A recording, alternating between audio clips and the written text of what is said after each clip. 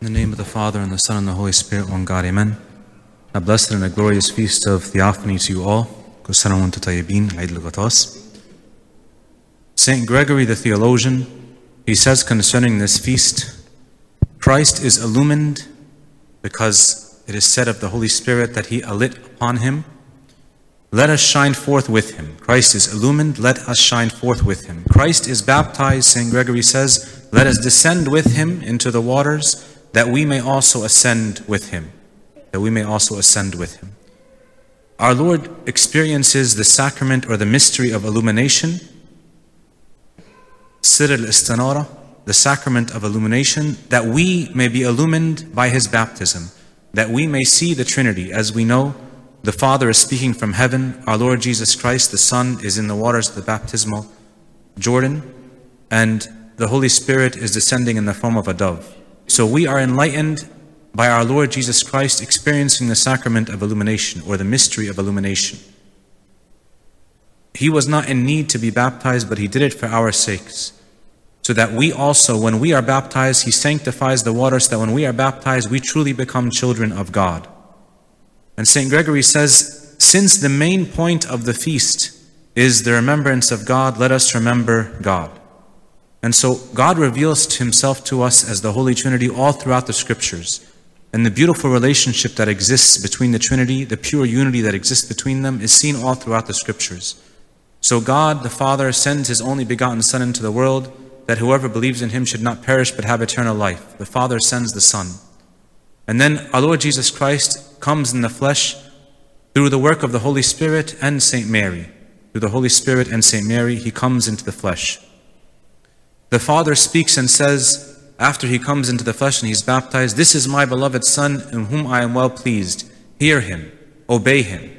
He obeyed me. It's as if the Father is telling us, He obeyed me in coming down, and He's going to be sacrificed for you. So obey Him, hear Him, listen to Him. The Father sends the Holy Spirit in the Son's name, in our Lord Jesus Christ's name. He says, but the Helper, our Lord says, the Helper, the Holy Spirit, whom the Father will send in my name, He will teach you all things and bring to your remembrance all things that I said to you. He's going to remind us of all the commandments and the works and the promises of God, our Lord Jesus Christ. And then God the Son sends the Spirit from the Father. In the next chapter in the Gospel of St. John, but when the Helper comes, whom I shall send to you from the Father, the Spirit of truth who proceeds from the Father, He will testify of me, of our Lord Jesus Christ. And then we read our Lord saying to us in John chapter 6, no one can come to me, come to our Lord Jesus Christ, unless the Father who sent me, who sent Christ, draws him, brings him close. And I will raise him, I will raise that one that the Father draws close to me up on the last day. And St. Paul tells us no one can say that Jesus is Lord except by the Holy Spirit. So the Holy Trinity is always in relationship. But most importantly for today, we cannot call God our Father, we cannot say our Father without the work of the Holy Spirit, because we are given the Spirit of adoption by which we cry out, Abba, Father. And that's why in the fraction today, at the end of the liturgy, we will say, as you have bestowed upon us the grace of sonship through the washing of rebirth and renewing of the Holy Spirit, so make us worthy now also, that without hypocrisy, with a pure heart, a conscience full of boldness, and unerring lips, we have to have boldness, the boldness of our Lord Jesus Christ, to be able to call God our Father, to entreat you, O Abba, Father. In the Theotokia on Friday, we say, He took what is ours and gave us what is His.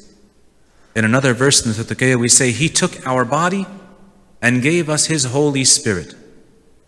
He takes our body, and when we think of our body, most of our temptations and sins come through our body, come through our senses. He took this upon Him so that He can overcome sin and be sin to us, for us, that we may receive His Holy Spirit.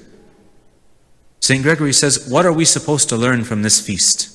What are we supposed to be taught by this? He says, to purify ourselves and to be humble-minded. He asks us a question. He says, Jesus is purified. Our Lord who is without sin is purified. Do we despise purification? He asks us. So we're called in this feast practically to not despise humbling ourselves before God, spending time with Him regularly in intimacy, and also humbling ourselves before our neighbors, before our loved ones, before our spouses, before our children, before our parents, to live a life of humility that the Lord gave us as an example.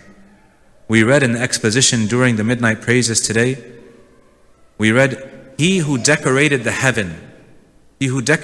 heaven with stars, became naked and was baptized in water.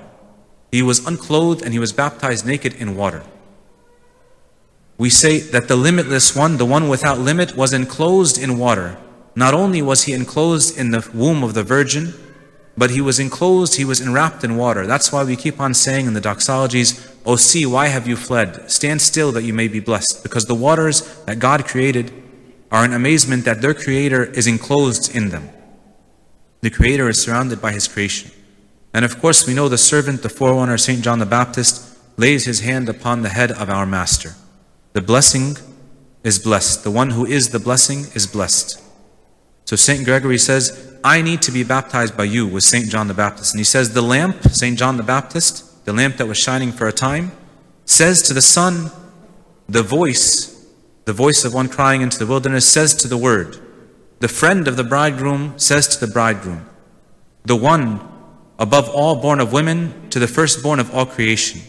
The one who leaped in the womb, St. John, is speaking to the one who worshipped in the womb. The one who is worshipped in the womb.